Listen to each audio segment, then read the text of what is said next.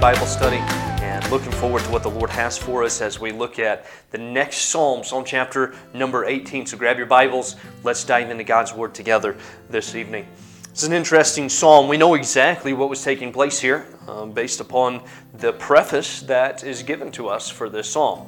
We know that many times the headings that we find, those were written actually in the Scriptures, in the original Scriptures that were written. And so we see at the beginning of Psalm chapter number 18, it tells us, "To the chief musician, Psalm of David, the servant of the Lord, who spake unto the Lord the words of this song in the day that the Lord delivered him from the hand of all his enemies, from the hand of Saul, and he said." And so this psalm, we know that this is a song that maybe David would have sung to the Lord when he was delivered from Saul. And maybe he encouraged his troops that were along with him to sing this song along with him. And so this psalm is a powerful psalm, and as much as I wish we had the time to go all the way through the entire thing, we just don't have the time to do that in a single little Bible study like this. It's 50 verses long. I'd encourage you to spend some time reading it. There's some powerful, powerful verses in here, encouraging verses. But we're just going to hit on a few of them, and those ones that we're going to hit are the first 3 verses. I believe they give a snapshot for everything that's said through the entire psalm. In verse number 1, he says this, I will love thee, O Lord, my strength. The Lord is my rock and my fortress and my deliverer, my God, my strength, in whom I will trust, my buckler and the horn of my salvation and my high tower. I will call upon the Lord, who is worthy to be praised. So shall I be saved from mine enemies. You know, it's a powerful couple of verses here, and 3 times he says something that I think is important for us to understand and to learn in the day and age that we live in today. You know, it's interesting. Follow through can be a real scarcity in our world today. People will say something and then not follow through with it. And that's a sad thing. It's, you know, I think there was a day and a time where when somebody said they were going to do something, they followed through with it. And I think it's vital. We'll hear 3 times David says that he's going to do something. And I think these are powerful things that we can implement into our daily life.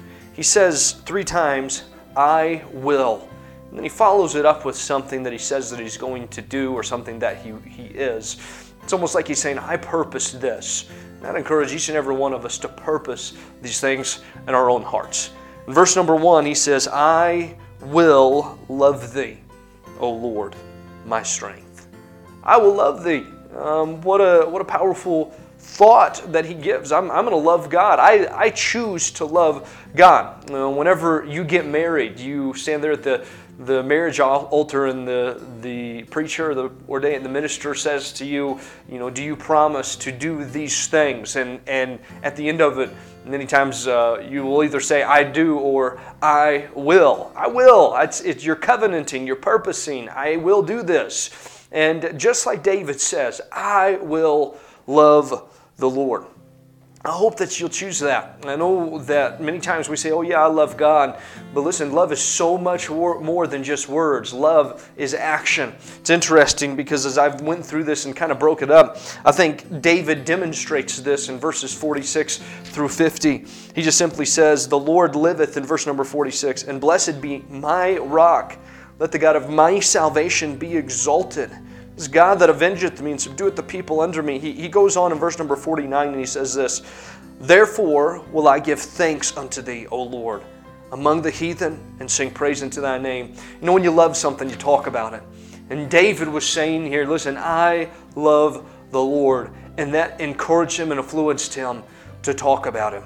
Not only that, but he says in verse number 2, I will trust. I will trust. He's going to trust God. He said, God, I love you, and therefore I will trust you. You can't trust without loving. You can't trust without putting your confidence in someone. And here David says, listen, Lord, I love you, and I'm going to trust you. Verses 30 through 39, I believe, demonstrates this. He says in verse number 30, as for God, his way is perfect. The word of the Lord is tried. He is a buckler to all those that trust in him. For who is God save the Lord? Who is the rock save our God? It is God that girdeth me with strength and maketh my way perfect. And he goes on and he talks about how God has done all of these things, that he makes my feet like hinds' feet. He setteth me upon the high places. He teacheth my hands to war. And over again he goes through. My feet are fastened that they wouldn't slide. He goes through and he says, listen, I've trusted in God, and God is followed through. God is always somebody that when you put your trust in, that he always follows through. Thankful for that God doesn't just say that he's going to do something and then not follow through. God always follows through. So David said, I will love thee, I will trust, and then verse number 3, I will call upon the Lord. So he's going to commune with him. He's going to speak with him. He's going to talk with him. And this is key. He says, Lord, I love you. And because I love you, I trust you. And because I trust you, God, I'm going to rely upon you. I'm going to call out to you. And I believe we see this in verses 6 really through verse 29. But that first verse, verse number 6, in my distress, I called upon the Lord, and I cried unto my God. And he heard my voice out of his temple. My cry came before him, even unto his ears. God, I'm going to come to you. I'm going to bring my request to you. God, you know what I'm going through. You know what I'm facing. God, I love you. I trust you in the midst of these things. And so therefore, God, I'm going to call out to you. You know, I think the truth of the matter is this. In many of our lives, we say that we love God, but it's not demonstrated by our calling out to him. We say we love God. We say that we trust God. But do we actually come to the Lord with our problems? Oftentimes we treat God like the fire extinguisher. We treat God like the last resort. When all else fails, then pray. We keep God in the back just in case. He's the bear spray that just in case that situation comes and all else fails, there it is. Listen, in our lives, God should be the first person that we go to. And really, if we really do love him, if we really do trust him, it will be demonstrated in our calling upon him. And that's what David was saying here. I will call upon the Lord. He is worthy to be praised. So shall I be saved from mine enemies. Friend, whatever you're going through in life, I hope that you will purpose to do these things. And not just purpose to do them, but you'll follow through.